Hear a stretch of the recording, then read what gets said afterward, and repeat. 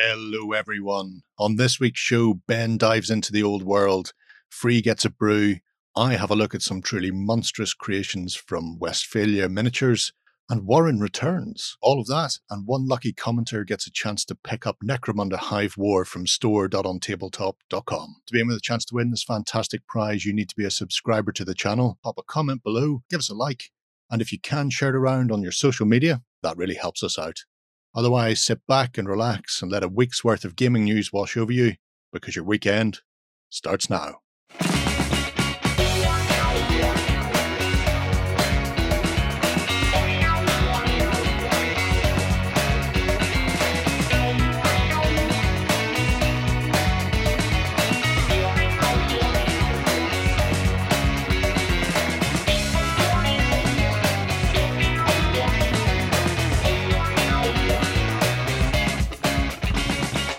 Hello, everybody. We're back, and we're joined by a random Warren. I suppose is one we've not seen one. We've not seen one in so long. It was getting depressing for everybody in the comments. It's great to be back, guys. I will say now, because we've got Warren back, we won't be updating the titles to add free to them anytime soon. I know that will annoy like 4 or 5 people in there. I see the comments being typed. We can do one a week. We can do one. Yeah, you only get one. We can have the comments updated, or we can have like Warren back. Why don't we just do the obvious thing and just Photoshop some hair onto Justin's head? I suggested purple crayon. Just you do. There we go. So before we get stuck into this week's host of news, we will not be having a weekender next week, and the reason for that is we're sending people out into the wild to explore the UK Games Expo, the first big convention we've seen since 2019. I want to say everything stopped. Pretty much, yeah. So we'll have roving reporters on the ground. Remember to bring wet sponges to rub on Justin's head, because you won't be allowed to lick him because of restrictions. Yes, you can't lick. You can't lick Justin. Like we take this COVID thing really seriously now. So I know that at every convention, everybody wanted to lick his head. Okay, sponges is the way to go. Pelt him. You'll love it. He's totally up for it, And while they're wandering around having the time of their lives, talking to people, myself and Warren will be sitting in the studio and going over what they're doing. Essentially, like some sort of Wizard of Oz, all-seeing eye behind the curtain. Yeah. So we're going to be focusing on doing the live blogs, as you've come to know, and I hope love. I know. From our events. So we'll be doing all of our video content that we normally would do, and then obviously all those videos are going to be up on Tabletop, and also on the UK Games Expo's front page as well. So you can follow on with what's going on there. We're going to be updating you throughout the Friday, Saturday, and Sunday. So perhaps if you've sort of looked at it and been like, "Oh, do I go? And then you see some of the stuff that we'll be talking about on Friday, and you're really into it, then you can obviously pop along to the NEC in Birmingham and give it a shout. Say hello to us outside, and all of that good stuff. Go and hang out with the Vikings.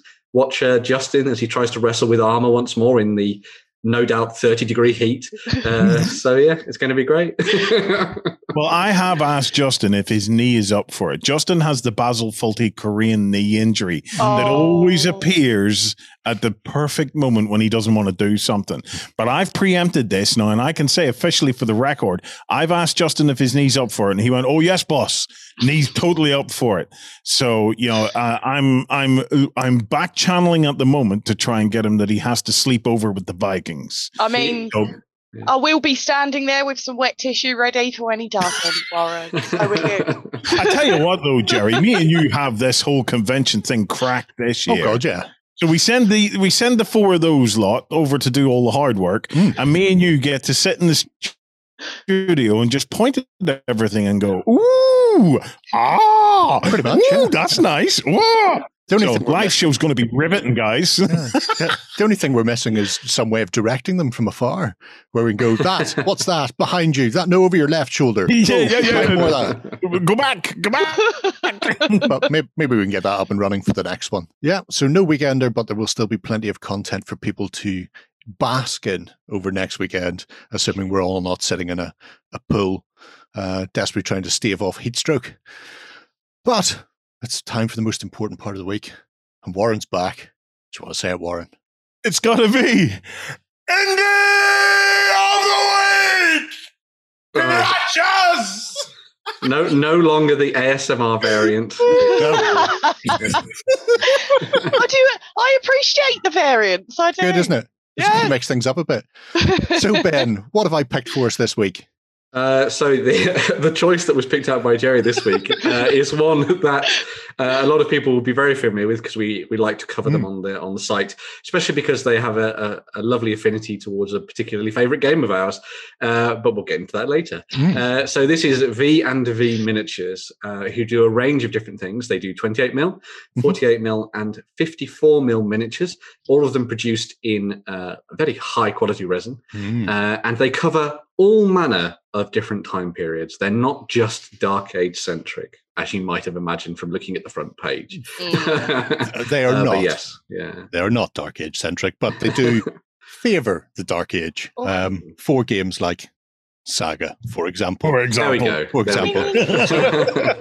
So I'll dive right in because I know how much people love me talking about Saga, and I'm actually going to skip it and go straight to Carthage.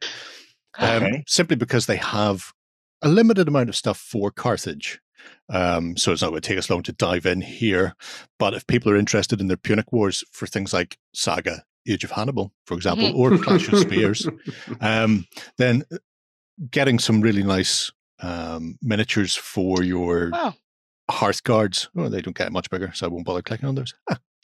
Getting nice miniatures for your Hearth Guards is a great way to vary up your force, because there's a lot of really nice miniatures like Victrix Plastics, whereas these just sort of knock it up a notch, and you can bask in the beauty of Carthaginian warriors. These would be veterans because they're equipped with Roman equipment, which they did after kicking the toys out of the Romans and stealing all their gear. So you can tell the veterans, earlier Carthaginian warriors, dress more like Greeks, as do the lesser Carthaginian warriors, people who aren't good enough to get Roman mail and massive shields. But the sculptors, may I ask? Yes. Okay, because I want to take a trip down historical lane here for a second. Okay. Yes. Are the Carthaginians the geezers that ended up getting genocided by the Romans? Yes. Okay.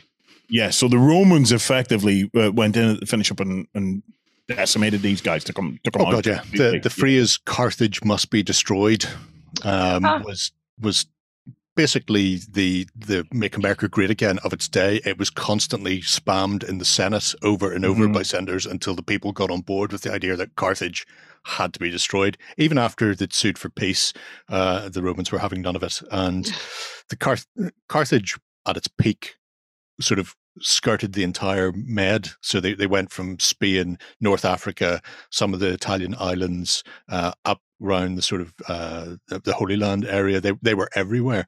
It was a colony that grew to be bigger than the city-state that founded the colony in the end. And then they ran up against Rome and got ruffle stomped. Yeah, because Bethany told me about this. She would. She knows a lot about it. Yes. So Bethany Hughes was my educator in this, and this was brutal, apparently. This was like a completely brutal.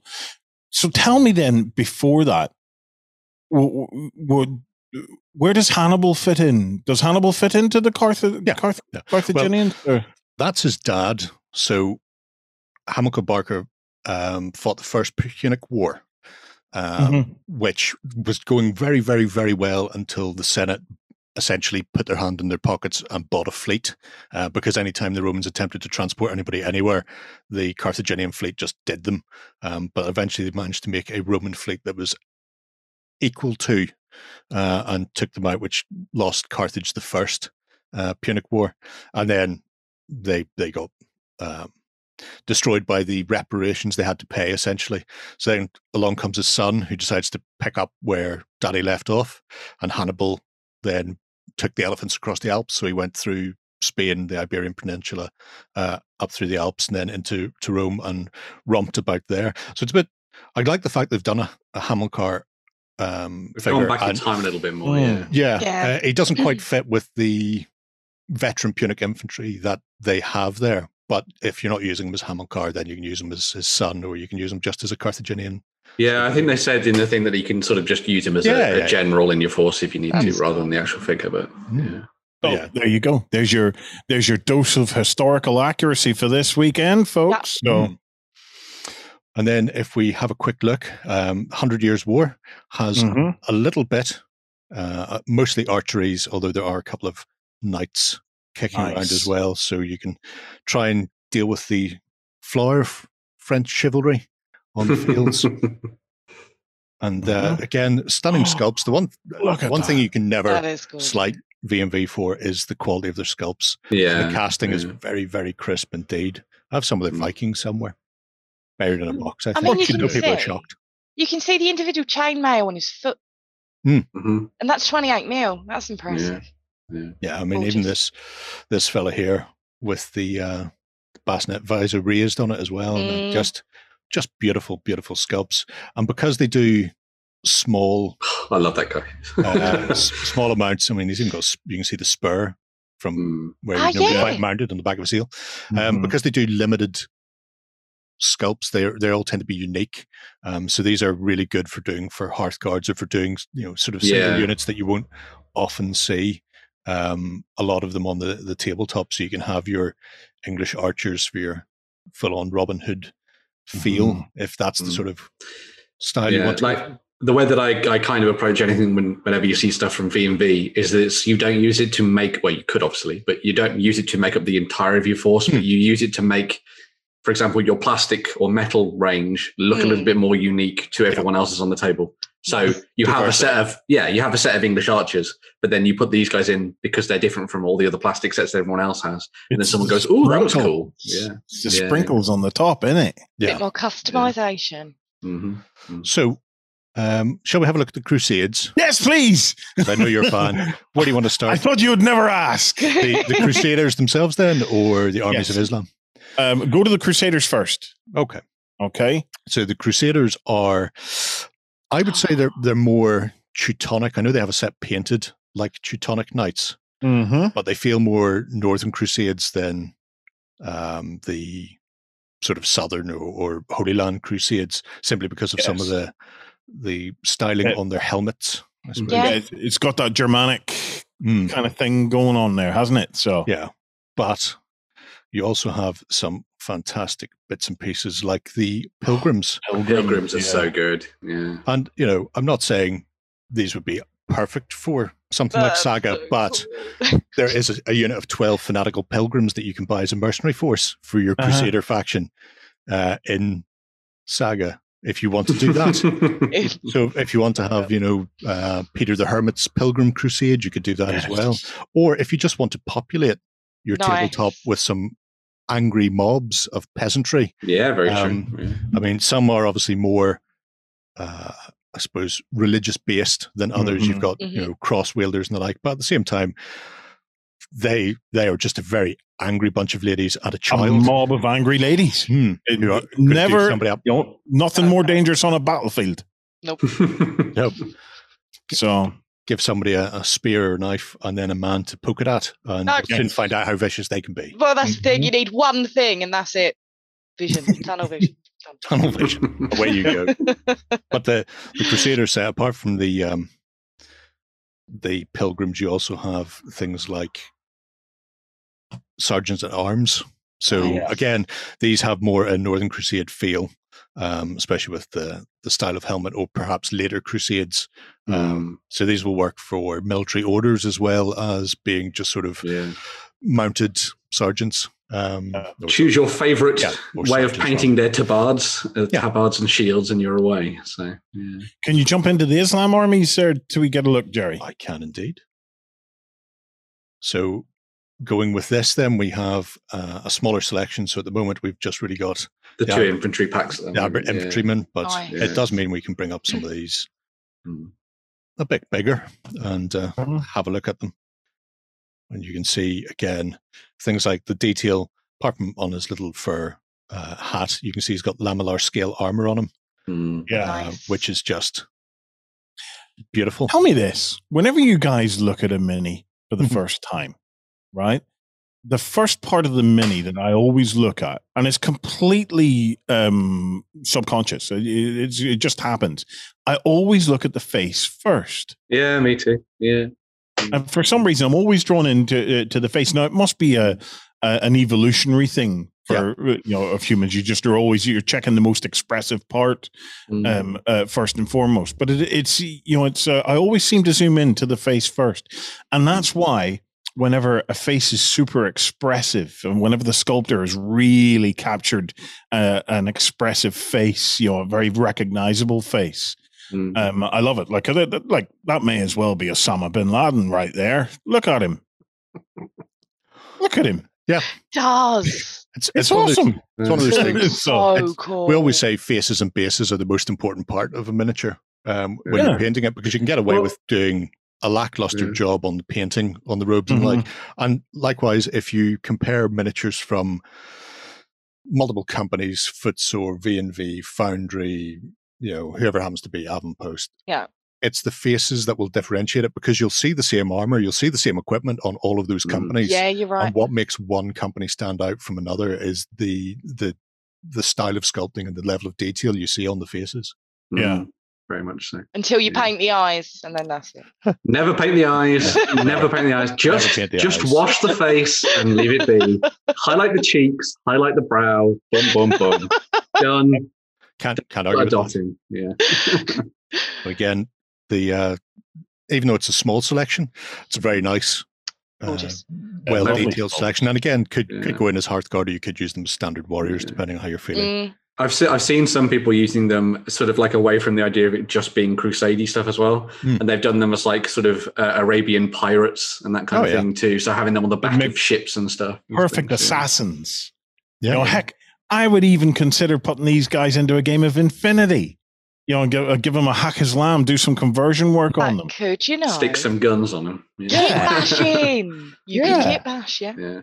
I would actually say with some of the more recent kits they've done, especially for the 28mm range, they've decided to put in occasionally the kit will come with two guys that will have different weapon options. So up until I think it was a couple of months ago, a lot of the time it was basically what you see was what you got effectively.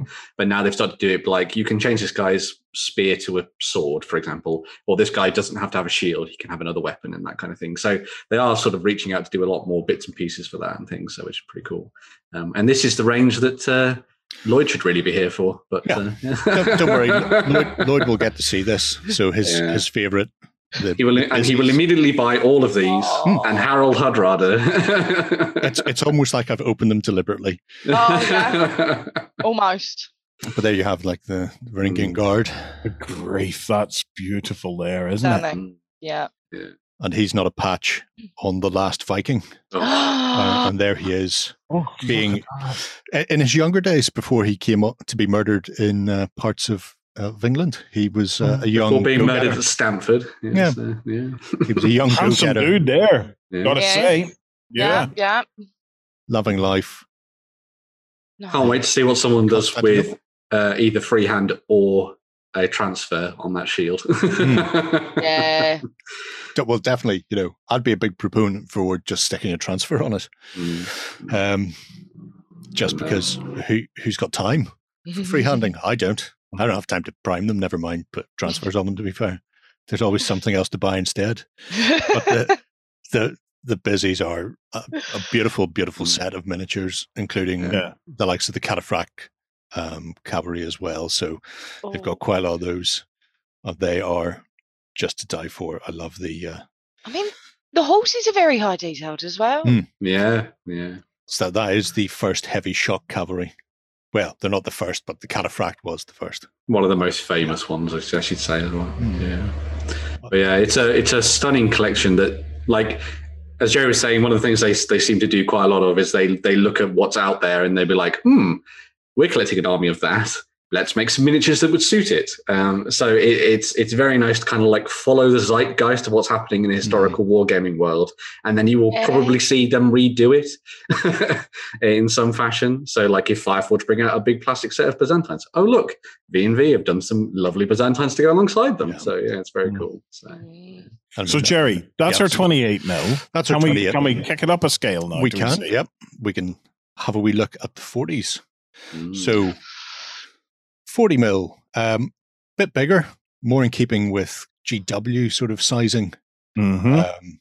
But it does lend itself to doing some more interesting paint job. And also, if you're getting into your skirmish, there can be some interesting bits and pieces. Similar in some respects in that the Vikings, I think, and the Anglo-Saxons were the first range for both of them. But then they've kind of deviated, so you don't always have the same. Chinese is relatively small. It's just a big artillery piece at the moment. But it's nice seeing some unusual pieces, I suppose you'd say. And especially the Imperial Chinese armies are something you don't see a huge amount of in wargaming anyway. So then seeing things like a rocket battery. About a millennia before Napoleonic rocket batteries cropped up, it's certainly one way of doing it. I quite like that. One of the things that's nice about this is that, like, the scale is increased, but then they've obviously taken into account proportions really nicely. So they're still going with that true look to things. And can I see the ancient Egypt? Human, so the reason they did like a really cool chariot for that one. So this particular range, Jerry, is the revival of the old world. Right? I know everybody will be going digging out their old Warhammer armies. Are you going to make a Khemri force? Let's not do that. let's do alternative armies. Look at that. How cool is that? They're great, aren't they? I also like the fact that Egypt was a substantial empire, bringing many various peoples in. So it's not just one ethnic type. You've got the sort of the various sort of that's awesome Libyan sort of feel, and then down the way to the Ethiopians. And so you've got those in there, and you've got different sort of body styles. I mean, this rotund looking stocky figure, somebody who sits at the back with his bow, because that's probably better than running around in the desert. The official Egyptian term for him was gorgeous. That makes sense. I can see that. I am always reminded when I look at Egyptian stuff that they were so ancient, because whenever you look at, like, for example, Total War example, Egypt is there, but it's not the same Egypt that you would remember from like history books and stuff, because that Egypt was so old that the Romans were going to Egypt as tourists to see the ancient pyramids and stuff, which I think is just insane how old they are. My little boy constantly tells me, and it's one of his most fascinating facts, that Cleopatra is closer to us on the timeline than she was to the Great Pyramids. Amazing, isn't it? And they're coming at you. Extraordinary. Have I ever told you guys about the Bodhi tribe? No. I want to say yes. But go right ahead. So the Bodhi tribe, Jerry, if you do a search for Bodhi tribe, the Bodhi tribe are my new brothers from another mother. Okay, right. It turns out, that in the Bodhi tribe, the bigger and the fatter you are, the more attractive you are, and you get your big is beautiful, but only in the men apparently. Okay, and these dudes, look at him, right. You see that picture there, but the three dudes, right? Okay, up, Jerry, up a little bit. There's three dudes standing one beside each other. That's them, right? So what happens then is these guys go into training. I can't open up. Okay, I can't do it to myself. No, not a good conscience. But yeah, training. So they go into training, to become the biggest dude, and what they do is they sit in a tent, for 6 months, drinking a combination of milk. What is coming out of that man's belly? Go back one, Jerry. I think it's just a head. Drinking. It was a head. It was like a crazy guato kind of a thing from what's that Schwarzenegger movie? Total Recall. Yes. Anyway, so they drink this blood and milk mixture. Okay. Yeah, look down there. What? I think it's just a Photoshop. It's just a Photoshop of his head again. All right. Okay. I thought. Okay. So it's not a real thing then. No. That's okay because he would have won. He would have won.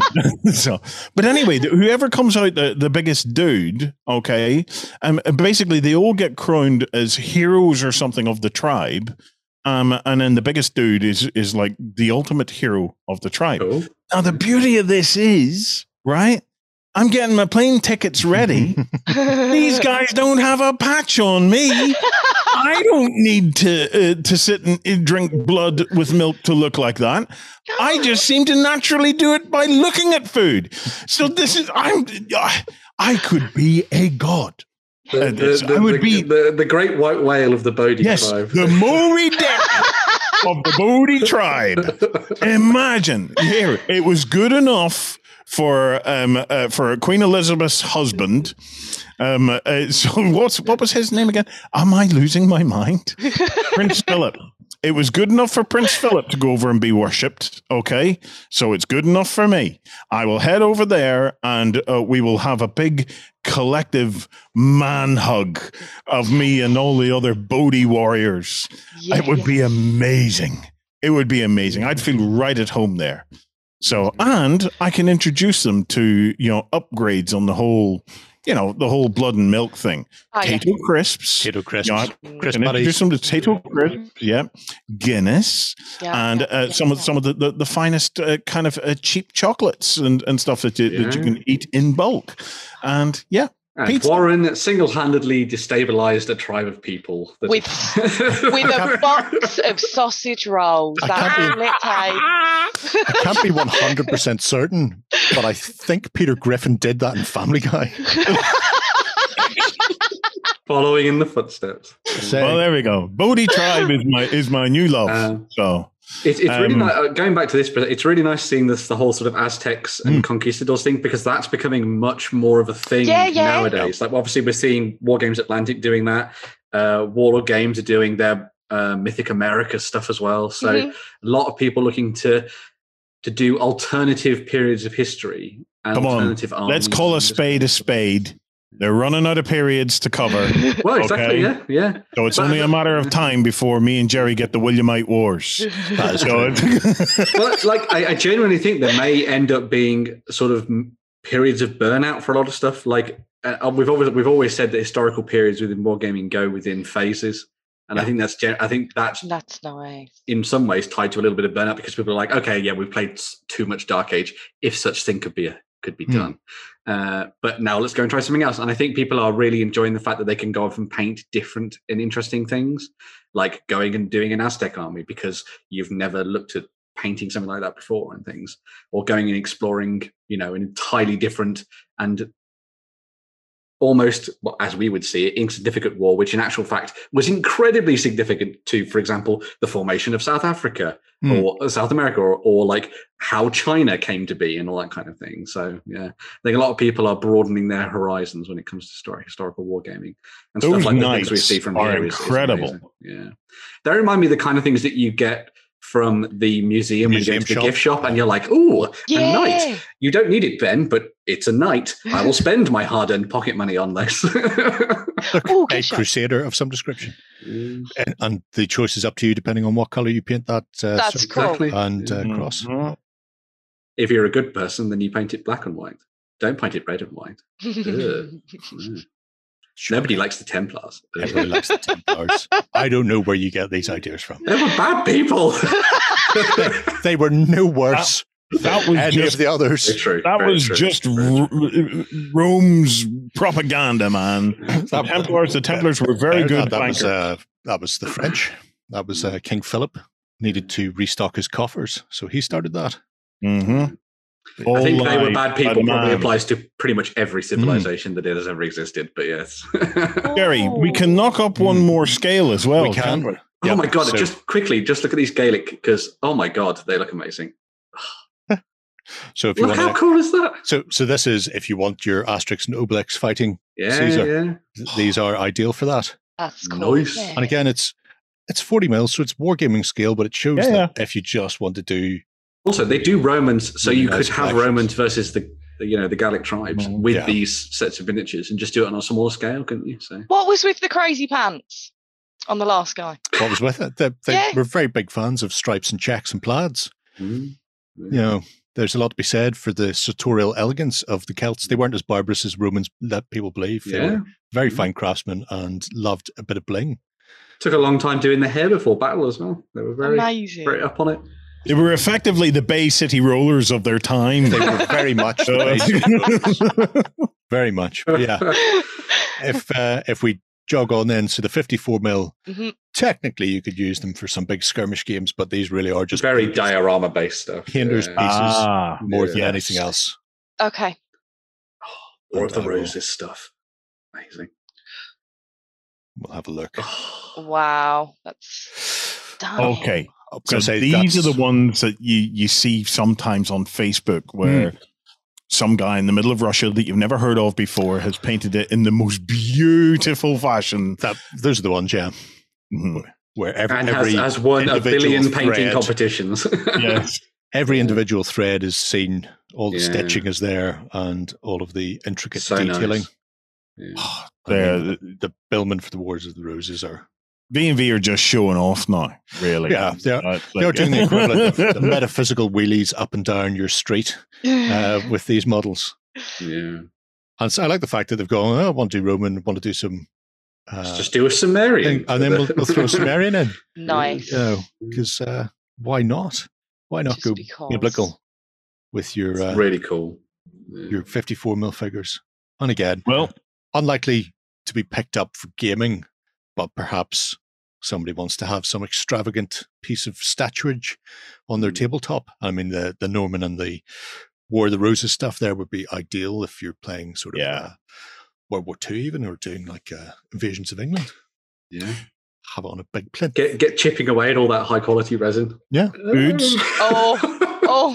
We could sit here and spout superlatives of this V&V stuff all day, but there's not much to be said. Having seen that, you're now getting into your pinnacles of the Indie of the Week. If you want to add something beautifully special to your army, V&V or vminiatures.com. Go and check it out. Jerry, is it time for Ben to tell us some news? It is indeed. Coming to you from the center of Northwestern Europe. Covering board games, war games, card games, and all that you love. It's the news. Diving into the news for this week, we're going to start off with something a little bit of like quick news, like I should say. You may have remembered a couple of months ago now, probably, we talked about Sludge Wars from Metal King Studios and Sean Sutter. Well, the rules for that are now actually fully available as part of Blaster Volume 3, which is a collaboration between Sean Sutter and a whole bunch of famous faces. So you've got Ash Barker in there, you've got Joseph McCullough and all those wonderful chaps in there as well, putting together some fantastic content for their games. So the Sludge rules, the full rules are there for you to play out this absolutely awesome looking game. I think they called it sort of like Turnip. What was it? Turnip 28. Turnip 28 is the kind of the genre for this. So it's sort of all weird vegetation and mud, roots and blood and all that kind of thing.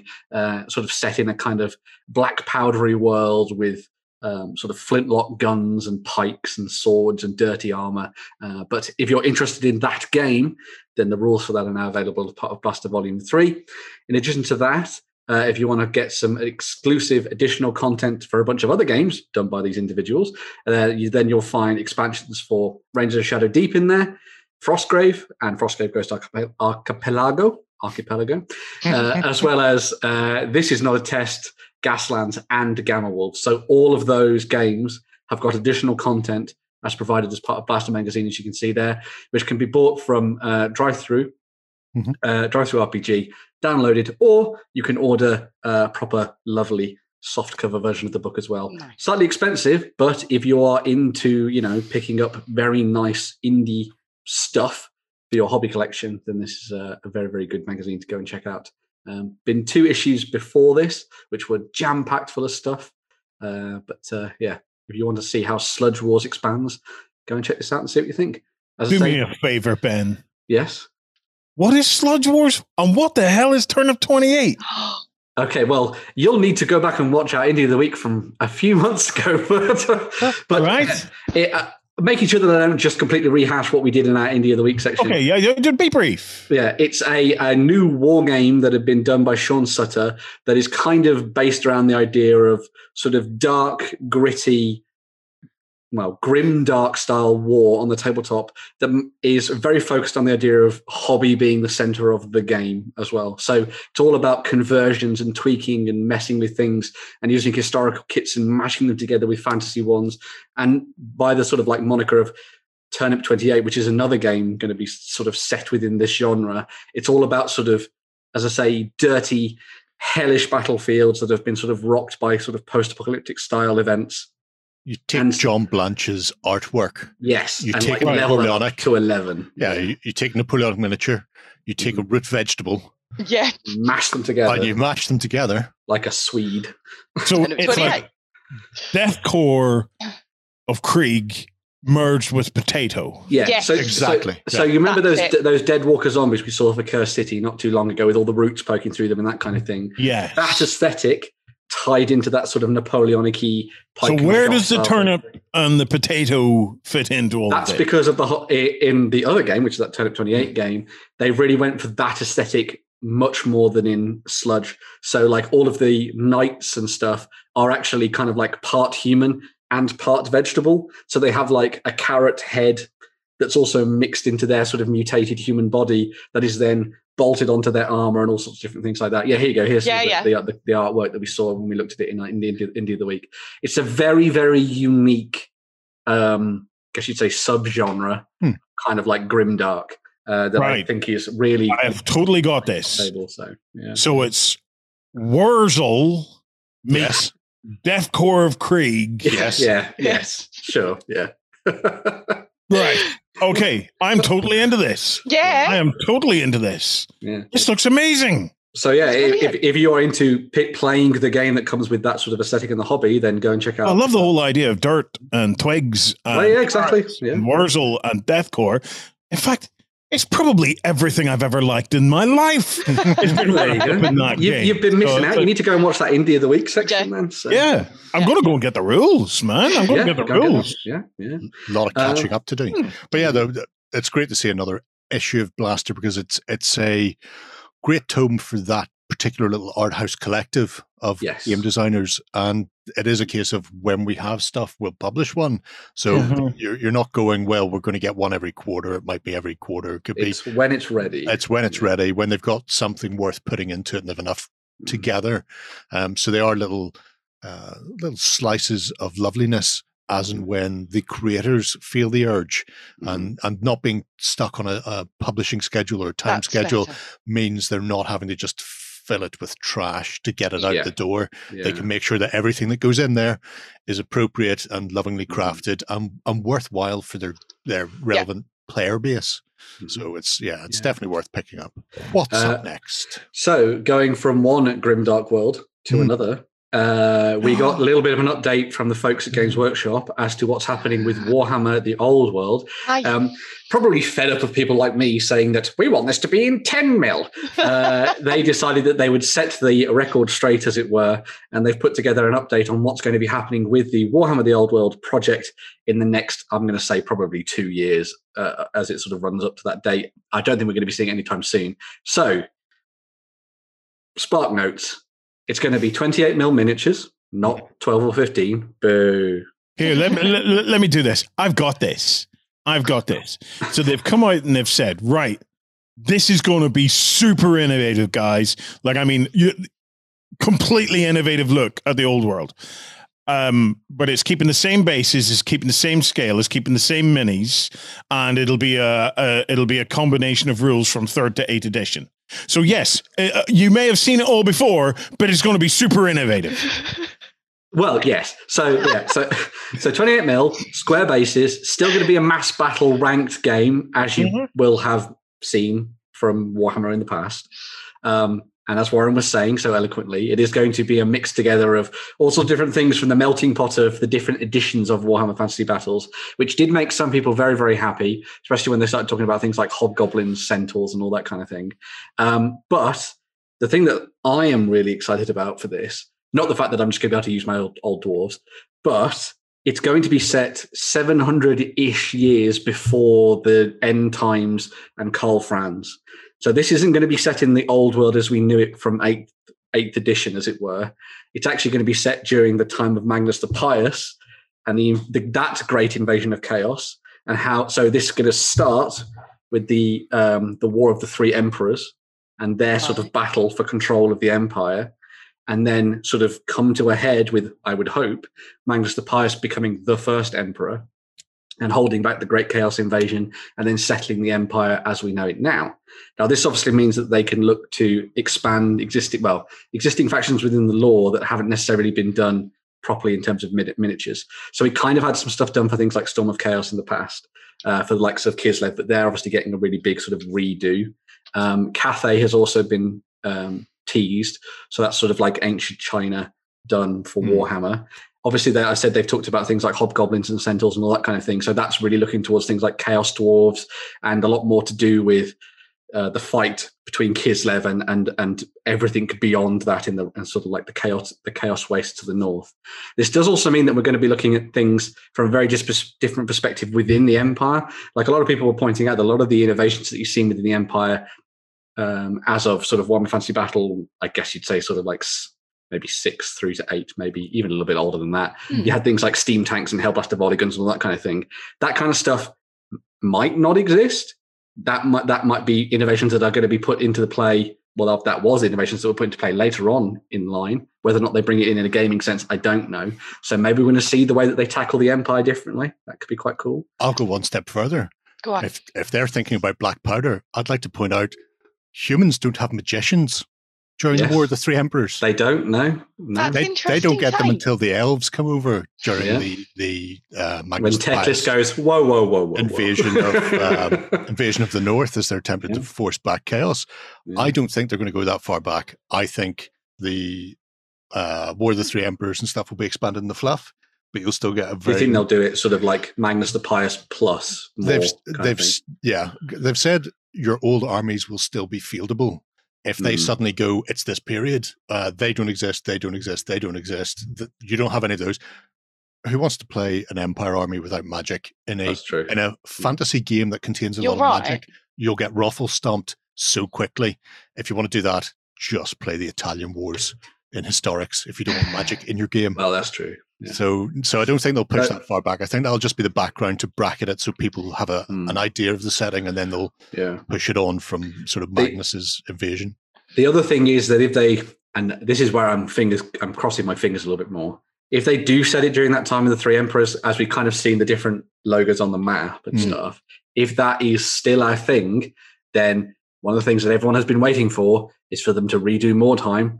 Mordheim was still around during that period of the Three Emperors and was only burned by Magnus after he went on his crusade around the Empire and then headed up north. So if they're looking to bring back a beloved skirmish game, that would be a good opportunity to do it.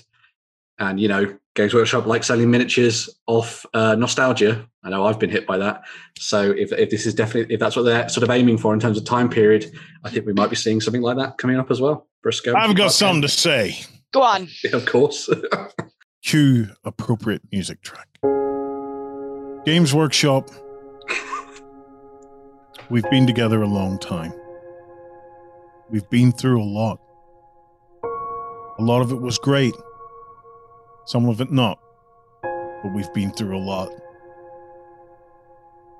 It's not you. It's me. I'm sorry. But I can't do this anymore. Oh, man. I have now discovered turnips and potato men fighting on crazy battlefields.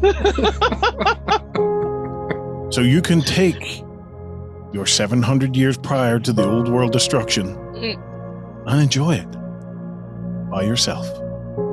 Because I'm going to the land of turnips and potato men. And remember, it's not you. It's me. Peace. There, I'm done. That was a nice breakup. That was good. Yeah. That was. I think that was really civil. Yeah. I've really. And now everyone in our community will remember that and then when the old world comes around, we'll see whether or not Warren makes an army. But oh yeah, see if he Warren has armies. That's true. I have armies galore of the old world that I've been rebasing to fucking ruin bases.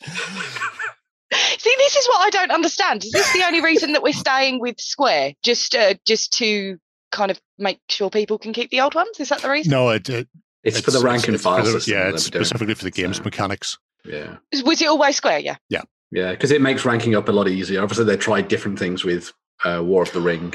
It's not just that. It's, defining angles and line of sight and stuff. It's much easier with squares. The difficulty I have, right, is maybe it's because I'm Irish. Maybe I just love potatoes and turnips, right? I can't rule that out. Factor, yeah. I can't rule that out, okay? I look like a man that loves potatoes and turnips, so I'll accept that. But in about 30 seconds of you describing to me that there was a potato and turnip man war game, and then you and Jerry were just talking about the old world there for like, what, an hour and a half? And it's like... It's okay, Warren. Don't worry. It's okay. It's years out before we see any of this. Yeah. And it's probably going to be from Forge World, and it's probably going to be ridiculously expensive. Yeah. So, what are you going to do? Okay. But anyway. So you're telling me I'll never be able to afford it, so don't worry about it, Old Warzone. Very much so. That'll do. Okay. So, yeah. And if you really want to play some Warhammer-y stuff, then obviously either use your old existing editions. I still have my old book on the shelf. I can still play Dwarves if I want to. And also, there are billions and billions of 10 and 12 millimeter miniatures out there for you to play War Master-style games on the tabletop as well. Or have at it. You could go and find some nice little resin conversion bits of potatoes and turnips. And play around with that. Start sticking them onto your old Warhammer armies, and let's take them into battle in Sludge Wars. Exactly. Seafoam eyelashes and tufts of grass are your friends for those conversions. Yeah. And just go nuts with those.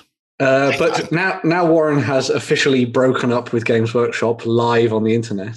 Jerry's going to tell us a little bit about. All it took was a potato and turnip man. Very true. Difficult. I'm embracing my rural lifestyle these days, guys. I am Farmer Warren. Farmer Warren. I am actively working on Farm Wars 1.0 right now. He who plows fastest plows hardest. Please tell me that you have put your gun in, your special gun with the laser pointer that you should be putting in. This should be an equipable weapon. Oh yes. It proper armed up combine harvesters of various generations. I have been learning about the little grey Fergie tractors that then the bigger ones now called Massey Ferguson's been going way back. I'm getting the whole lot done, man. And you want to know what? Are you going to do a collaboration on Amazon with Jeremy Clarkson? I may well do, but based on our discussion today, I was thinking maybe I should set it 700 years before the agricultural revolution. One way of doing it. Yeah. That way we don't have to have field wizards, Hedge wizards are a thing. Yeah. But anyway, Jerry is going to tell us about Overdrive. I am going to tell you about Overdrive. Because we've looked at this a couple of weeks ago. A couple of weeks ago with the sort of preview. The preview, yeah. So it is now officially available to pre-order if people are interested in getting their hands on it. I believe it comes out in September. The reason the pre-order is this early is because if you pre-order, you're going to get funky little resin markers for rush and turn. That won't be in the sort of standard edition. Yep. But it's coming to the fore for this sci-fi game of musical chairs, as I believe Rob Berman has described it, as the big giants attempt to slap hell out of each other and score points in a variety of exciting and interesting ways. There is also going to be Tigrax versus the Shadow, the first of the rival packs, and recently Rob has mentioned that there will be 24 rival packs, or 24 Cool. rivals Wow. in 12 Okay. packs, spread out over the next year to year and a half. So sort of every couple of months, expect a rival pack that will shake things up a bit and change how you play your games of Overdrive. It will be especially interesting when they start bringing these larger Yes. giant models in, because then we'll also be able to see them making the move into Dreadball itself. So it gives more variation to teams, new MVPs, that sort of thing. And also, he was saying that this Indige on Tigrax may be making an appearance in Dead Zone as part of the Reb faction. Okay, cool. Not with the glove. They'll do a different arm to have a weapon in there, but potentially then we'll be able to see some of these things sort of cross-pollinate. I really like what they're doing with all of their sort of games where they have these blending between the various things to increase the amount of backstory of the world that they've got, so that things from Overdrive feed into Dreadball, and then they also feed into Dead Zone and Warpath, and it just sort of enriches the whole thing. Apart from the core game and the rival pack, there'll also be card decks for your league play. So this gives you sponsorships, new coaching abilities, and things like that to change up how bits and pieces work, and to make sure that your coach is getting the best sponsorship deal for the best Giants on the tabletop at the same time, because you've got this whole drafting mechanic. So the way to make your guys stand out is by dropping in, some Cope Prosperity Sphere bit of sponsorship, like a Nuka-Cola type thing, to make sure that you can afford the biggest and the best, or to make sure that your guys have a bit of an edge when they come to playing some of the various types of Overdrive games that are available. So I'm really looking forward to this. I have some of the models already from Dreadball, and so other people have been saying this as well. I've already got some of the Giants that are going to be in the box set from Dreadball. That just means if you get the game that you've got doubles, which means when you're playing the draft, you've got options off the back. So you're not having to worry about both people buying the core set. If somebody's already got a few of the Giants and one person gets the core set, then you've got more models to play with, and you can play like a clone variant as well. They've also started doing some videos. So Rob and, I want to say it's Martin Thurwell, have been doing a how to play Overdrive, so breaking it down turn by turn and the various phases to show you the sort of different modes of play and the standard game and drafting and how you put your team together for Overdrive. So if you've ever wanted to have some fast-paced giant action as they pummel tar out of each other for points and for the appreciative applause of the crowd, then it's probably worth having a look at. Also, giant shark man in armor, Warren. Just saying. I did notice that that box has two things very close to my heart. It is a Sharkarosaurus. Yes. But Overdrive was also the name of my high school metal band. No way. Nice. Totally. Yep. Well, there's a lot to be said for both, but it's definitely definitely the idea of you in a Lordy style dressed like a Sharkarosaurus while jamming on electric guitar at the front of the stage. That's going to stay with me, probably haunt me forever. I could totally pull that off, man. Imagine you could. I quite like the fact that because obviously they've got the different Giants that you can play, and you've got the draft format as well, which is pretty cool. But then I also like that the game modes are so different as well. So you've got lots of them very much inspired by kind of a lot of FPS games, all that kind of thing as well, like a lot of video games. So if you like things like King of the Hill and all that kind of thing, they've got those sort of built in. And then you've got that Overdrive mechanic, which is almost a little bit like an ultimate. Yeah. You're going to go for another video game thing as well. So hopefully it should be nice and fun and fast paced and stuff. I think they said the games play pretty quickly. So once you know the rules, they played through, I think, 5 matches in a league format with a break for lunch. In one Saturday afternoon a couple of weeks ago at Mantic headquarters. So, and that was with them leveling up in between, essentially, getting the experience and doing all the bookkeeping parts. So it's not a overly complicated game that's going to bog you down with a lot of nonsense. It's all about getting a giant space squid to mind beam a Sharkarosaurus before a dwarf in an Iron Ancestor metal suit smashes you into the ground, punches a turtle in the face. I mean, why would you not? No, I mean, We see a lot of this happening recently. So you obviously get a lot of Infinity miniatures going into Aristea and vice versa. And you've got, with Weird Games, you've got the other side stuff coming out from Malifaux. Sure. And I really like the shared kind of, you can use them elsewhere. And I think that's brilliant. And I'm happy to see it coming from Mantic as well. Yeah, it's particularly nice, I think, especially because Warpath has kind of always been sort of like the game that sat alongside Kings of War and was never really fully fleshed out in as much detail as it could have been. Dreadball and Dead Zone are much more popular, much more fleshed out than the Warpath universe they inhabit, simply because they're easier steps in for people. You don't need 50, 100, 200 figures on the tabletop. You can go, I'm going to pick 3 massive giants, and I'm going to pick them based purely on looks. I don't care what their stats are. I'm going Space Squid, Space Shark, Space Turtle, and just frolicking in the damp. Yes. Because why not? You can't stop me. No. Yeah. So hopefully there's something on those things which will have more eyes on Warpath and that universe. Obviously, as we've talked about in the past, they're still tinkering around with the rules and doing lots of playtesting and that kind of thing. So hopefully it'll be something that'll evolve into something a little bit bigger when it comes to them approaching it as a mass battle game as well, I guess, in the future. But yeah, Overdrive looks good fun. Does indeed. If you've been keeping your eye on upcoming board games as well, you're going to be delighted to know that Brew from Pandasaurus is finally available. So originally it was set to come out in June and it was highly anticipated. So it provided players with a new world to just immerse themselves in, and you've got to save the forest that is in complete disarray. So the nature that resides in has been completely turned upside down, not like the Fresh Prince of Bel-Air, but it has been. The season, it does. Sorry, but I couldn't resist.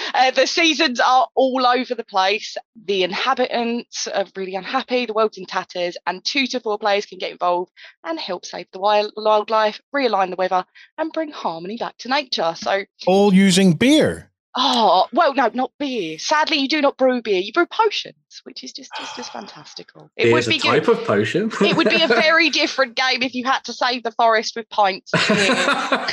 That's the dwarven way. I was living in hope, Free. I was living in hope. Because in XLBS tomorrow, I'm going to be pitching to our Cult of Games members of, I want to start a microbrewery. Okay. Yes. I want to start a microbrewery, and I want to see if there's any of my Cult of Games buddies out there that want to pile in with me and start a microbrewery, because I have an empty, shitty old house. But I'll tell you all about it tomorrow or Sunday even. Yes. I forget we go out on a Friday night. Yes, I'll tell you about it on Sunday. It's not going to be. There's no beer in this game. I can't learn anything about microbrewing in this game then. No, sadly not. It's about brewing potions. So it's not going to be that easy either. So the timid creatures are actually quite scared and nervous about everything that's happening around them.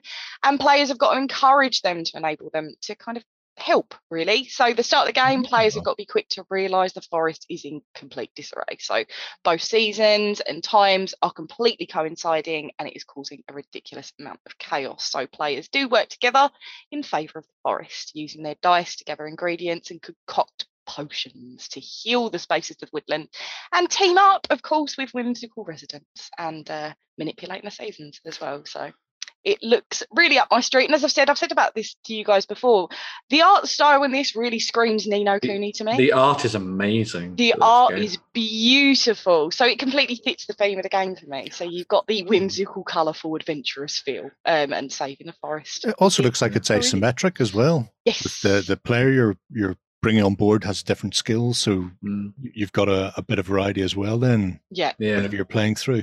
It's described as kind of a light to mid-weight game, and you can see like the components consist of like tokens, cards, dice, and it's a pretty big board as well, which I found with this. I thought the board was huge, so you might be able to maneuver this box quite easily into next game night as well. But it is going to be a hard board game to get hold of at the minute, because all pre-orders were maxed out on the Pandasaurus website. If you got it in time, of course they were. Yeah. Of course they were. If you got it in time, they were giving away a cheeky little expansion that's not been nobody's really said anything about, which isn't available on retail yet. So well done for those who got their hands on it. But if you pick up Brew, please do let me know how it plays, because. And let me just check. And you're sure no beer? No beer. No beer. No. I'm sorry. I like that. The flip from day to night as well. Yeah, that's a great feature. It's Ooh. fantastic. But please do let me know if you do play Brew, because once I get my claws on it, I'm going to be certainly heading out to the woodland to save some happy little creatures and bring their home back to full restoration. So I can't wait to play that. So please do let us know in the comments. Looks really good. Yeah. Here you go. Superb. I'm not quite as whimsical when it comes to the things that I like. What can I say? I'm a crusty old gamer. However, War Games Atlantic are forever bringing a smile to my face, and they're doing something similar with the start of a new range. So the range in question is Decline and Fall. So they've named several of their ranges, and so things fit within these sort of categories. And we're going to be seeing the first box of late Roman legionaries. So this is a 24-man hard plastic multi-part kit. Word, that was long. So they've come with the standard sort of get-up. So you've got the chainmail, the Lorica Hamata, rather than the segmented stuff that you would see in sort of Russell Crowe's Gladiator. But this is perfect for late Imperial Roman. So you've got essentially your Decline and Fall. So the collapse of the Western Empire before everything moves east and becomes Byzantine. So these are great for playing in Britain against the Welsh, the Irish, the Picts, or playing across Europe and even doing your Sassanid and Persian battles with the Eastern Empire. And it's also the first box that we're going to see from the Romans. So they're going to do Romans like this. They're also going to do a Goth box, which we've seen some previews for with archers, which will have about 30 men, multi-part as well. But they're also doing these new army builder boxes where it will contain 60 models, but those 60 models will be either unipose, or maybe their head will be separate, or maybe an arm, that type of thing. So very easy to build mass. Like they did for their Napoleonic. Yeah, so the range. Prussian. It says Prussian, might be an Austrian. Anyway, that was the first of these test builder boxes where you got 6 miniatures, 10 sprues, so same 6 repeated, but very, very quick to build up and very effective looking. So you'll be able to use these to add a bit of variation or to add in your commands, that sort of thing, and then use those builder boxes to sort of fire them out to play your big games if you want to play things like Hail Caesar or sort of large scale DBM, DBX, Art de la Guerre sort of style games. But we see Matthew Leahy has been given free rein to paint up the test pieces again, and he's achieved. I have a suggestion. It's a suggestion and a question. Yes. All wrapped up into one little cute package. You do. You go. Lindisfarne took place in 793. So the Romans evacuated from Britain. Then you had the Charlemagne period. And then after the Charlemagne period, you had the Vikings attacking Britain kind of era. Yeah? Yes. Yes. Yes. Right. Now, I've watched the Vikings documentary TV series with Ragnar Lothbrok in it. So very accurate, yeah. So I know a thing or two about Vikings. But here's my question. 793, the Vikings, by all accounts, their first recorded raid on the British Isles, where they sacked Lindisfarne. Okay? But by that stage, the Vikings already had... Did they already have sagas and things like that? Were they already a fairly ancient culture by that point? So what were the Vikings doing in the early mid 400s? Were they just fighting one another? Pretty much. Yeah. They would have effectively been like proto-Vikings in many ways. Yeah. Sort of like Vikings, but not as you know them kind of thing. So that would have been sort of like the time period of... Would that have been like Beowulfy type? Yeah. Geats and that kind of thing? Yeah. So what if some of the Roman boats got lost, all right, and landed in Svigeswald or whatever the hell you would call it, and they landed there, and it was Romans versus Vikings? There's no reason why it can't. Perfect. Obviously, both Roman and Scandinavian were trading all the time. So there was contact. There grave goods and the like have been found that have come from the Mediterranean. So they knew about each other and they were trading the whole kit and caboodle. So then they may well have had a scrap or two. There's no reason why they couldn't have. Getting your hands on some proto-Vikings is probably going to be slightly trickier. I suppose Saxons would do the job. It would have been a lot more Saxons, wouldn't it? Yeah. Like what is a proto-Viking then? You know, like what did a Viking? I just made up a phrase that will now. What did a Viking evolve that a Viking previously didn't have? You know, I would imagine a Viking was pretty well equipped even back then. You know, it's like what was he missing? Was it the Dane axe? Did he not have a Dane axe at that point? They're pointing axes that cut down trees. Yeah, they would have had axes. Yeah. Whether they would have used double-handed axes and fought in a similar way is another matter. You just get development. I mean, Saxons into Anglo-Saxons is a couple of centuries, and broadly speaking, they didn't vary hugely from when the Saxons arrived. Things like the Viking shields were much larger than some of the standard round shields that you got from other peoples in around Northern Europe. So they developed these larger shields and I don't know, because they had the boar's head and Saxons, so shield walls and the like of a type existed. So yeah, it's really going to be small things, things that people who are in depth into their history will go, well, they wouldn't have had those type of swords, or maybe their armor wouldn't have been quite as spread. In the same way the Irish had very little in the way of chainmail, you may see chainmail restricted much more. You see, like the thing about historical gaming is, look, not all of history is written, is known. Okay, there was stuff that happened that we don't know about and we'll never know about.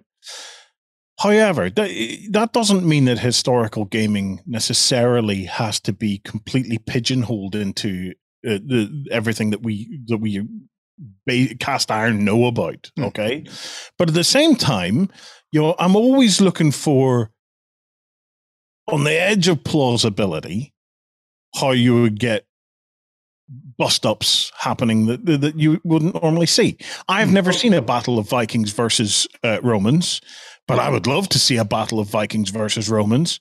I think the discipline of one side versus the ferocity of the other side could make for an amazing battle. But I'm trying to do it and still keep it kind of plausible. So I'm asking my fellow historically accurate historians here, right? Give me a little bit of slack here, guys, okay?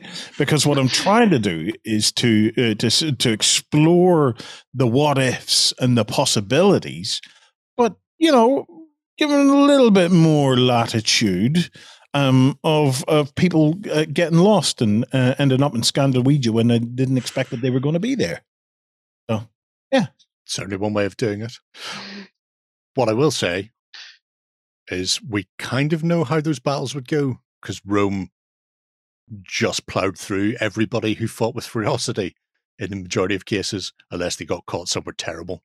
Like they're going to win, aren't they? Yeah, the Romans are going to win. Oh, he's swinging his axe around. Everyone form up. Make sure he gets tired and stab him. Stab his friends. There is a little, while we're on the subject of Wargames Atlantic, there's a little feature they added to their website 2 or 3 weeks ago. Right.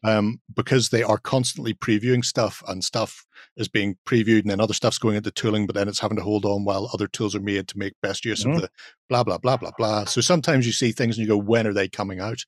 Yes. They have added to their website a release schedule. Ooh. They literally go, if something is out of stock, it's when it's in stock, what boat it's on, and when it's due to land in ports. Nice. And if it's currently a new release, then they'll drop in here when it's being transported. So as you can see, Panzerjäger and the late Romans have already landed in Australia because it's closest to their manufacturing. So you can already buy those there, whereas we have to wait until 8th of August, assuming fair winds and nobody blocking the Suez again. So that's a nice little feature that I'm glad to see, because constantly people are going, but when? When are we getting the Aztecs? But when? Something goes right for the wargame community in Australia, finally. Right. Yeah. God bless them. It had to happen sooner or later. So what's up next? Then? Right. What's next? Yeah, speaking of unmatched rivals, have you ever wondered who would win in a fight between Bruce Lee and a punch of raptors from Jurassic Park? Or even Alice in Wonderland, can she actually take on Spike from Buffy? Or the oh-so-powerful demigod Achilles taking on Bloody Mary from Horror? Well, to be fair, you can start edging your bets that Achilles is going to smash for everybody, because Achilles, Yenaga, Sun Wukong, Bloody Mary are making their way into Unmatched from Restoration Games, and characters diversify the game pool even further in Volume 2. So if you've never come across Unmatched before, it's an asymmetrical miniature fighting game. Each hero's got their own unique deck, and it's designed in their own style with their own legend. So you've got tactical movement, no luck combat, resolution, creating a unique experience. So it's very, no matter, you can get used to one particular character, bring another character in, the game is completely different. So I might not be as clued up in characters' history as you guys, but Unmatched has been tempting me more and more with the cast of Buffy staking their way up against Robin Hood and King Arthur. Nice. But I was waiting for a release that was truly going to tickle my fancy. But I never did guess that a character immersed in rich history culture would have been pulling my arm to get me into the game. So Achilles was announced, and I was like, dude. And then Patroclus was announced as his sidekick, and I was like, bruh. So I couldn't. I was blown away. So I've got to love that brutal team up anyway, especially if I get the chance to do it on a tabletop. So I buried my head in both the Iliad and the Odyssey, and there was never going back. So let alone putting them both onto the tabletop and pitting them against Alice in Wonderland or Jekyll and Hyde. So the combinations are completely mind-blowing. But there were announced that Deadpool's coming away as well this year, and there's no sign of him and the other flurry of Marvel characters that are supposed to be joining. So this game is just going to get bigger and bigger. Sit tight, they're going to be with us soon, and we're going to be able to create some really cool fights. So Volume 2 doesn't just see new characters as well. It's got a brand new battlefield, new mechanism coming as well. I can't tell you when they're coming, but I'm just over here getting excited about Achilles and Bloody Mary at the moment. So but there's 3 warriors and 1 horror legend that he's joining. So if it's Little Red Riding Hood versus Beowulf, yes, it's a good combo, isn't it? But whoever's going to come out triumphant, it is completely unknown. So you can. I want to know for you guys, if you could have 1 fictional character against 1 historical character, who would you win? Who would you pick? Go on. Who would you pick? Ragnar Lothbrok. Yeah. Versus Maximus Decimus Medicius. Medicinal. Medicinal. Yes, medicinal. I want to see. Ibuprofen. I want to see Connor McLeod. I want to see Highlander in there. Yeah. I think he would be freaking awesome. Yeah. That'd That'd be be really awesome. Against who, though? Oh, Again. I don't know. You need an out there fiction. Bob Geldof. That would be good. That'd be good. I'd love to see Spike during, Boxer Rebellion, killing Slayers all around him. Spike, not Moby Emu Spike. Oh, yeah. Yeah. Spike against Gandhi. Oh. Go Jerry, Gandhi. that's a good. I just Are want we talking about Spike the dog from No. Tom and Jerry? No. Spike from Buffy. Spike the Vampire. Yeah. Mhm. Buffy Spike. I think I just want to put Chuck Norris against there and just watch him win everything. Nobody would win anything then. No, exactly. No, It's just like Chuck Norris is on the table. Don't mind me. The actual sets they've done for these are really well, because it's all done through Restoration Games, which they bought this, because this game was based on an old format, I believe it was. I can't remember what I have inklings that it may have been like an old Star Wars game, but they came back and they bought this and they sort of reinvented it, as they do a lot of their different projects. Yeah. And this game has like exploded. Like Yes. everybody is so into Unmatched because it's so quick and easy to dive into. As you were saying, it's got that asymmetrical nature to it. Because you can buy all these different expansions as well. You can just dive in and play it with just 1 versus 1 or 2 versus 2, etc., and all that kind of thing, which is really, really cool. Like, I love that they were just like, people like raptors. Let's do a box that includes 2 raptors versus a park ranger from Jurassic Park. Cool, go for it. Let's do it. Let's do Beowulf fighting who? Red Riding Hood. Let's give that a go. Which I just think is amazing. Robin Hood versus Bigfoot. Big. Yeah. Oh, There you Sam, go. I want Yeah. Sam Neill. I think what's an amazing, Oh, what I awesome. discovered is there is a huge tournament game out there for Unmatched as Yeah, well. yeah. Absolutely huge. So there's quite a demand about this, and I bet as soon as the Marvel characters get embedded, it's only going Oh to blow God. up even more. Yeah. it's only going to get bigger. So really, really cool stuff. Cobble and from, Fogg's that? Well, that's Cobble and Fog. what you call There's, them? There's Sherlock Invisible Holmes Man and and stuff. Sherlock Victorian, Holmes. yeah. The Victoriana. Yeah. They really are going all in. Yes. Yeah. Wow. They've got some King Wow. Arthur's in there as well, which is awesome. Merlin's in there as well. I've There's seen a It's- game it's so cool characters. much that has so much in it that it gives you Owen Wilson. Wow. Yeah. Wow. It's a it's a smorgasbord of copyright-free publications from the past brought back to the tabletop, which is Yeah. really cool. So yeah, A lot of fun. yeah, it's very All awesome. good to see. Exactly. Right. So yeah, we Rounding finished us things off. off. Yeah, Uh-huh. with Perry Miniatures. Dun, dun, Some lovely, dun. nice stuff. So, Perry Miniatures have released a couple more of their plastic sets. So, they have recently released 2 boxes of Prussian troops. There are 32 miniatures within each of these sets. They have been designed to give you Prussian infantry advancing and Prussian infantry skirmishing. But the 2 different kits can be combined and bashed together if you prefer to get lots of different combinations. Nice. As I say, 32 miniatures within each of these sets. So you've got the bones of some fairly big units for you to play around with, and each of them come with the different command sprues in there as well. They've all been designed for the Franco-Prussian War of 1870 to 71. And of course, as you might imagine, the folks at Perry Miniatures have the twins have done some amazing research on these and put together some wonderful plastic kits. They continue to be some of the best on the market if you're going to be diving into doing a little bit of historical wargaming, especially if you're doing things around kind of like the medieval period or sort of like this sort of Napoleonic plus era as well. Some stunning miniatures once again from them.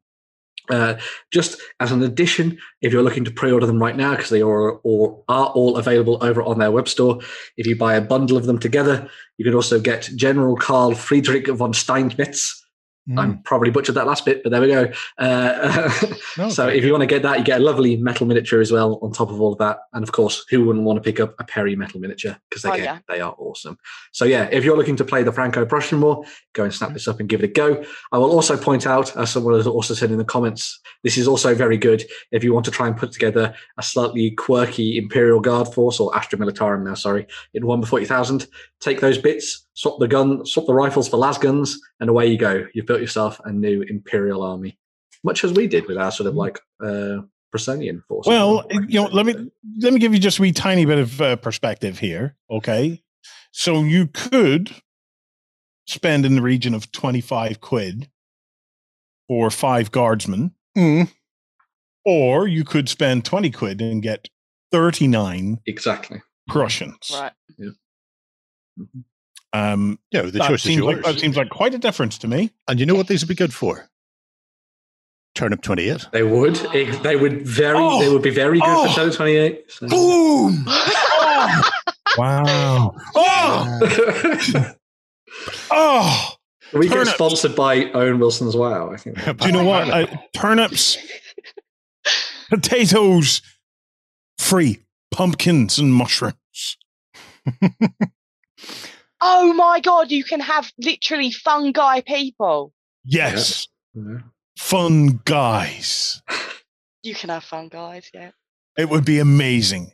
Yeah. And I think I know a source for small mushrooms and small turnips. I will double check, but I believe on the OTT store that in the Green Stuff World thing, we have little resin conversion bits of mushrooms, because I believe I used them in the Hero Quest build that I did. Yeah. And I'm fairly certain that there's little pumpkins and stuff like that as well. So Very good. It's like the pumpkin people we saw on Spellcrow the other week. Exactly. Yeah. That's what I was after there. There we go. Before we drop off completely from the Perrys, if you're on their website and you were talking about the fact that they do a lot of research, they have color plates for the Prussian infantry regiments. So if you are choosing to paint these up, you can actually go in here and get essentially the painting guide that you need for The specific exact one you specific need, yeah. regiments. Nice. So you get the facings, the colors, and all the rest. So if you are playing it in the historical sense and you want to make sure that you have the right regiments in the right outfits for the right battles, then you can do that for a very influential European war. more or less shaped Germany. And then add the And turnips and Yes. potatoes. Then add turnips and potatoes Yes. on top. And you've got to the root of the matter. Can't beat that one, Jerry, can you? I think let's just take a break right there while I bask in my glory. And we'll be right back with some Kickstarters. Did you win one of our prizes? Find out on our prize claim center over at ontabletop.com. Here we list all our previous prizes and those who have won. If you see your username, fill out the form to claim your prize. All prizes must be claimed within 30 days. So before we get stuck into the Kickstarters, I've actually had a chance to play the first one because they sent over a big box of Acid House terrain, and myself, Austin, cack-handedly assembled it to see whether or not even simians like ourselves could manage it. So you can take a look and see what we managed to put together. We've lost a Warren, but I've gained a Justin. And we're going to be having a look at not a mat per se, although there are tiles in here, but it's the Acid House pop-up terrain set. Oh, I saw this on Kickstarter. Okay, I've been looking forward to seeing this. So this is the supersize set, and it contains enough to make apparently a full 6x4 worth, and it folds back down into a box about the same size as one of those modern console things. But I was fascinated to see exactly what goes into this, and it does weigh a ton. I'm going to need you to give me a hand here. So if we pop that out. Which side does it? Foldo openo. Yep. Okay, wow. There is a lot in this chunky box. Yeah. So we're going to try and put this together. I don't believe there are instructions because it should be idiot-proof. They are, after all, fold boxes. Yeah. So let's see if we can manage to fold some boxes then.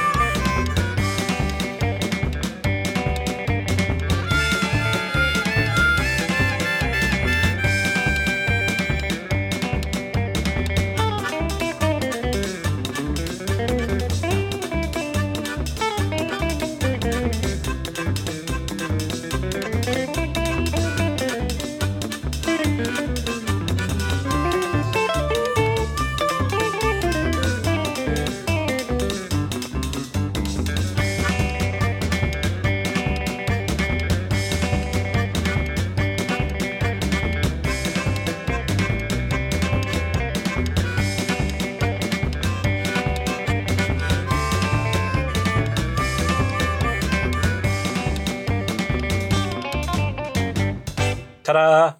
That didn't take long. No. I love how modular this set is. Yeah. You know, everything fits pretty much within everything. Yeah, it's excellent if you want to start doing clever things like building sniper towers, or if you're playing something like Infinity where height has its advantages. It's also the density of the terrain. So that is, for all intents and purposes, one small box fits a 6x4 board plus all of the terrain to make a city on it. And it's a pretty tightly packed table, but you've got some areas where you've got decent fire lines, other areas where they're really chopped up, which I like. Yeah. I mean, I want see to drop for a something model like on it. Stargrave? Yeah. Oh, would God, be yeah. Very cool. This All right, would do you want minis? excellent for Stargrave, especially there's ones where you need a load of little pillars, like 25 little pillars. So being able to get those and just fold them away is genius. Yeah. Miniature? What have we got? Something heavy. How about a Jotun? Sure. He's heavy. Drop him on something. Oh, Well, I'll set him down. you're no fun anymore. The big question is, will he cross a bridge? Ooh. Ooh, the base is just a little bit wide. Oh, that's all right. But It's cardboard. holding. I'll bend it. It's holding. If it falls and breaks, though, we don't tell Corvus Belly, right? Well, I think Angel did paint these. Yeah, we definitely So- we don't Sorry. tell him. But yeah, no, so they're certainly robust enough to take a variety of miniatures. I think it's a terrific set from Acid House. Now the question is, how long does it take to pack down? Well, Probably about the same again. yeah, I imagine so. So there we have it. Only half an hour. Although it looked much faster, we don't move that quickly in real life. I certainly move that quickly in real life. But half an hour to put a full 6x4 table together is amazing. Yeah, And very cool. although we didn't show it in that, I collapsed it and put it back in the box it came out of. And again, that took about half an hour, and that by myself, because Justin had slid off by that stage. So yeah, lightweight part-timer. Yeah, it's terrible, really. They have gone back to Kickstarter for a reprint and a bit more. So that was one of the initial sets from last year's success. And now, if you missed out on it, you can now jump in on the reprint edition. So the whole point of this is to get more games in by having to spend less time monkeying around with getting your terrain on the go. And it really is incredibly simple, as people said in the video there, to get your stuff together and also to pack it away. Now, it does fit in the box for easy transportation. However, if you get the super gigantic set with all the boards for the 6x we have, it also weighs. There's weight to it.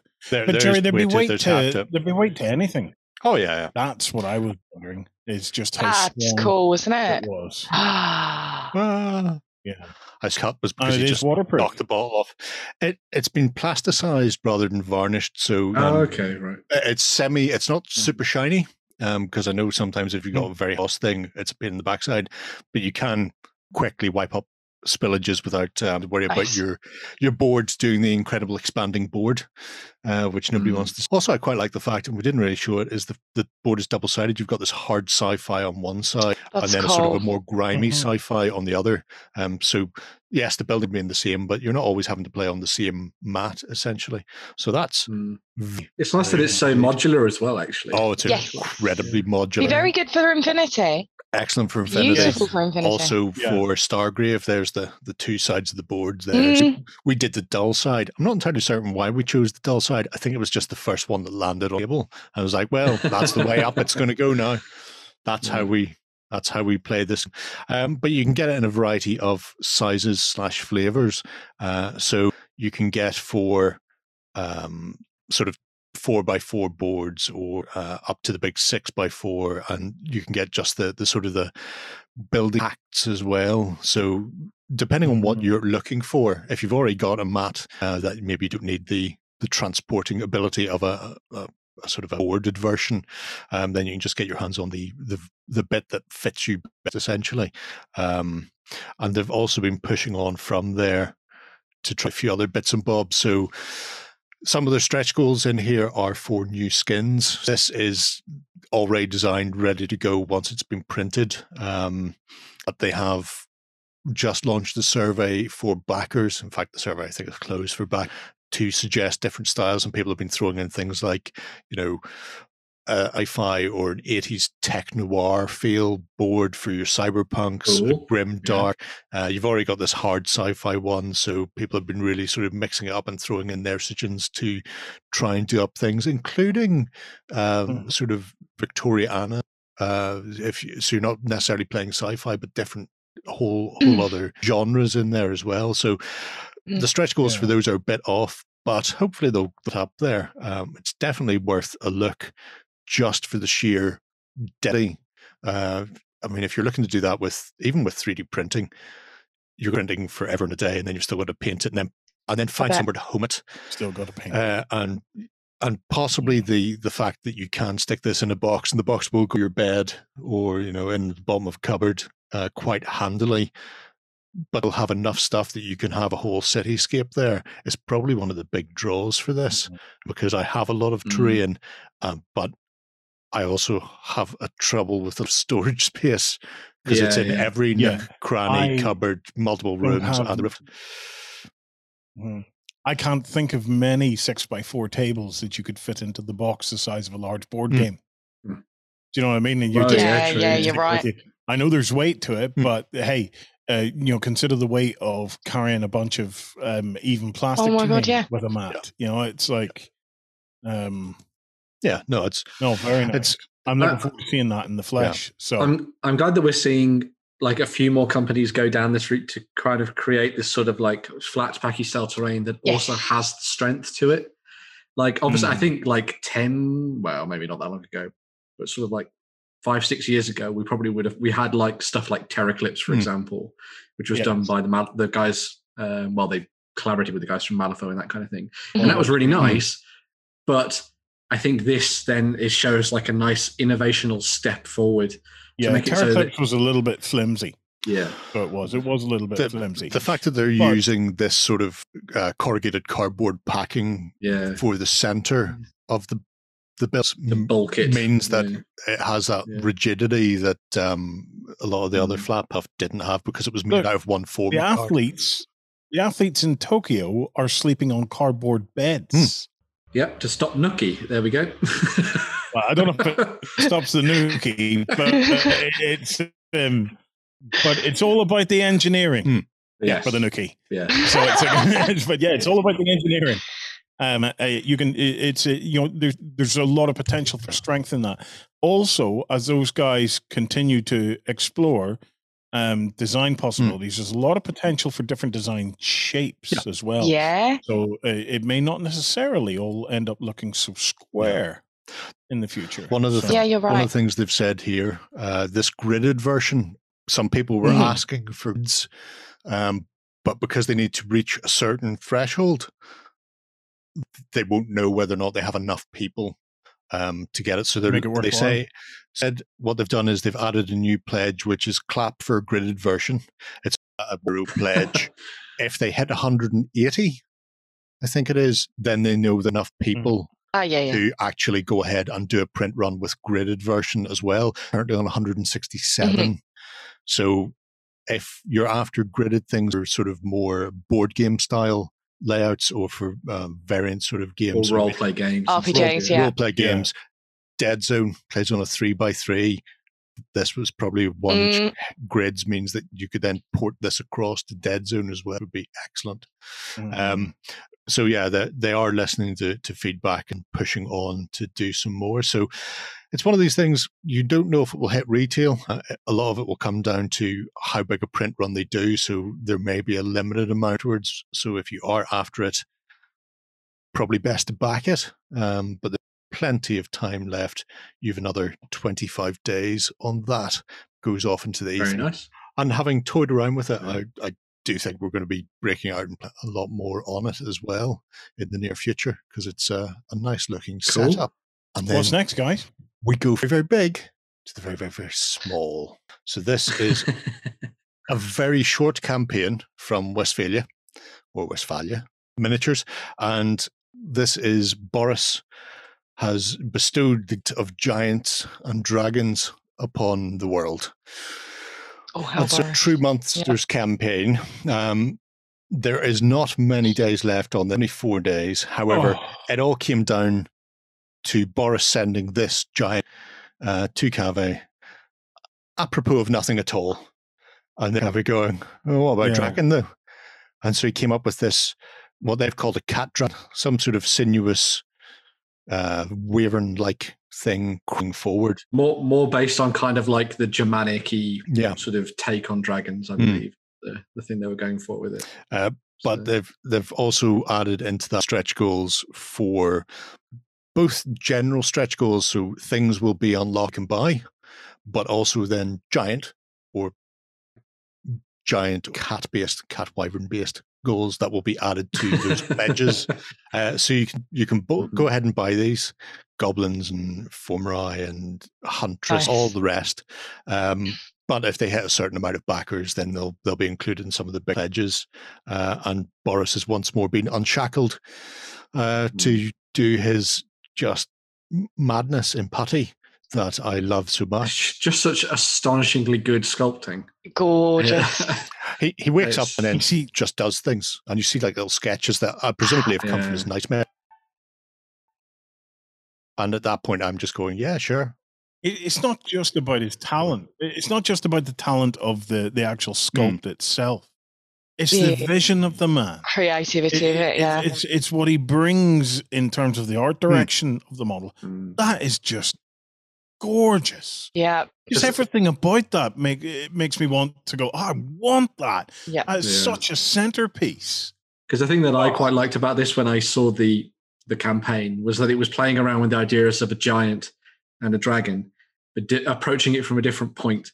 Because obviously, giants, dragons are very sort of built into the fabric of fantasy role-play games or war games or whatever, and they're always seen as very destructive forces.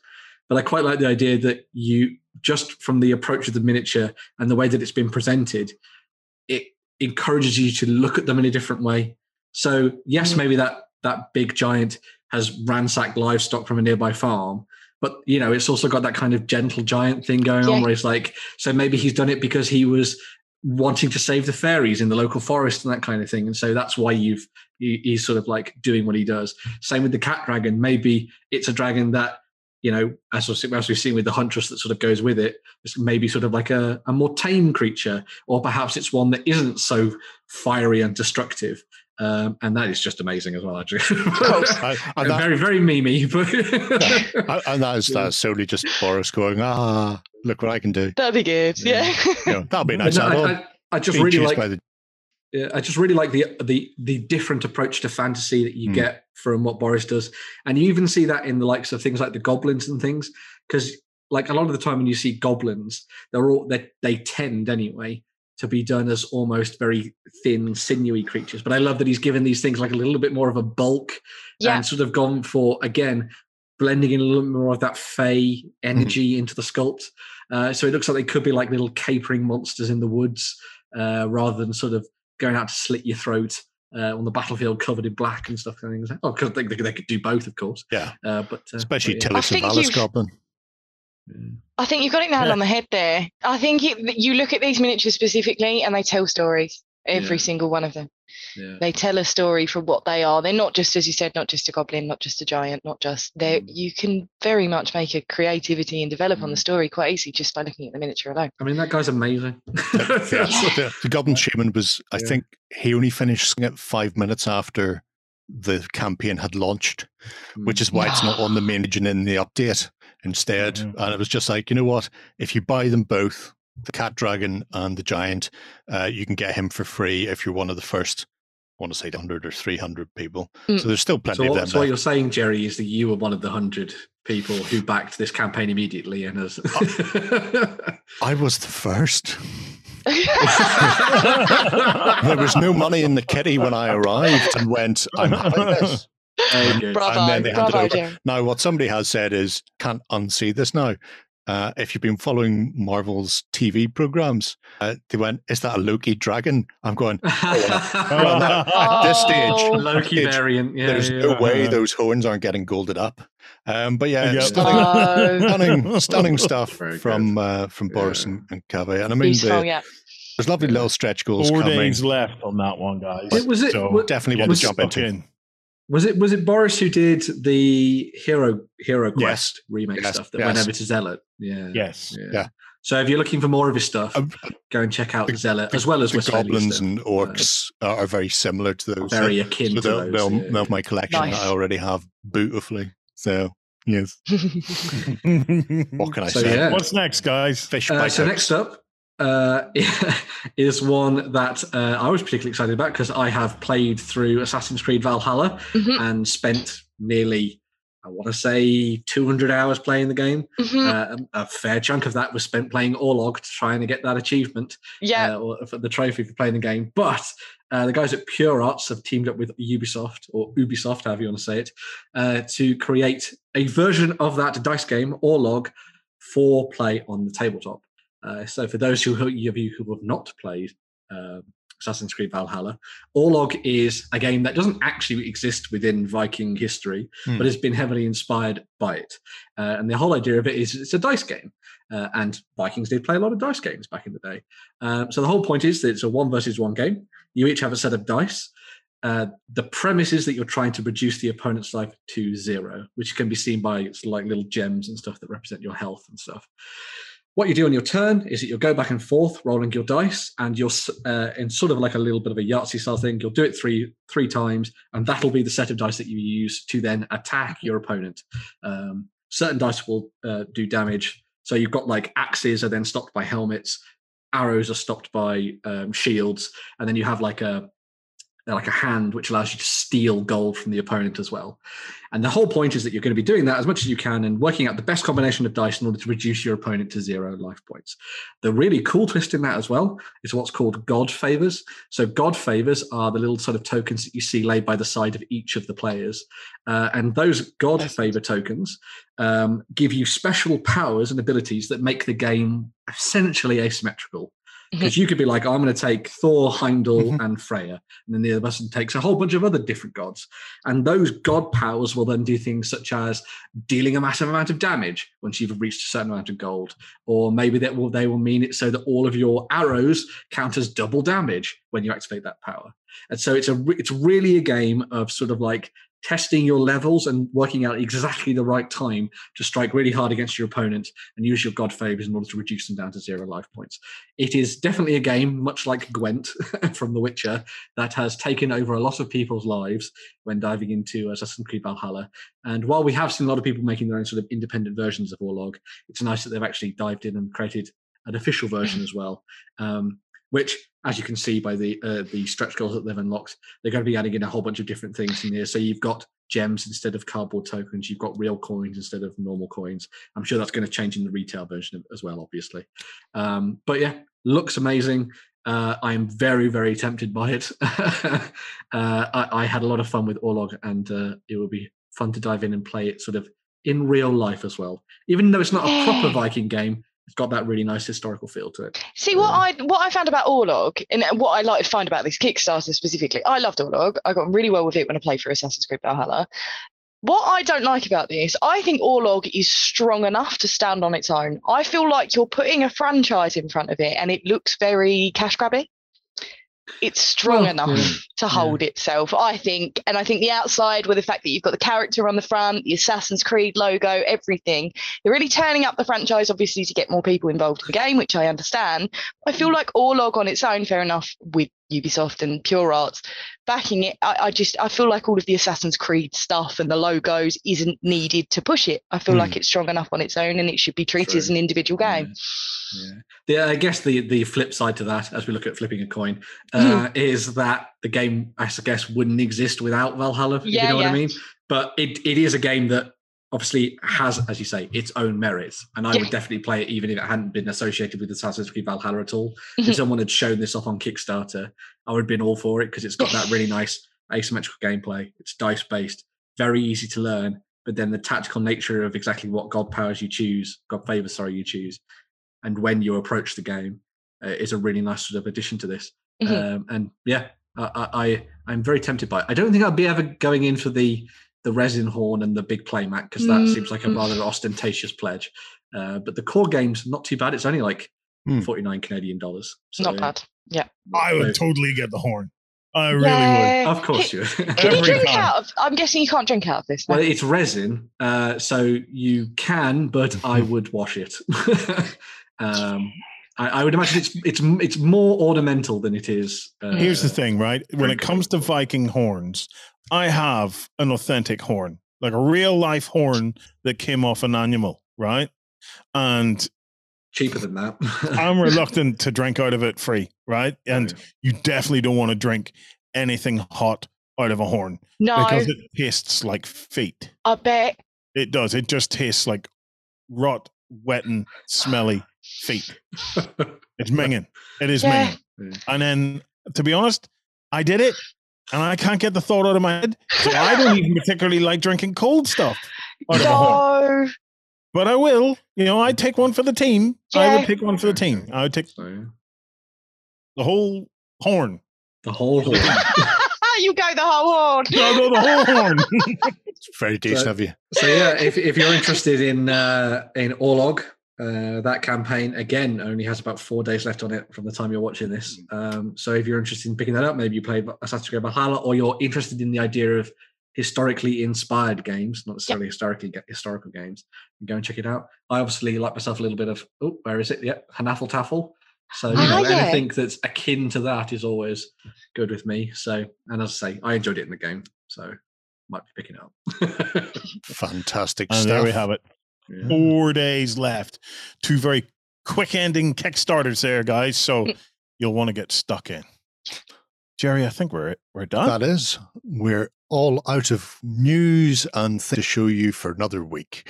However, we will be back on Sunday for our Cultums XLBS show. So if you fancy joining us for Sunday morning waffle, come on over to ontabletop.com. You can sign up for a 30-day trial and join us as we relax and chew the fat over what we've been up to and what our community's been up to. If you want to win that copy of Hive War, don't forget to drop a comment below and be a subscriber to the channel, because we check and then I have to pick somebody else and I get very annoyed having to pick twice.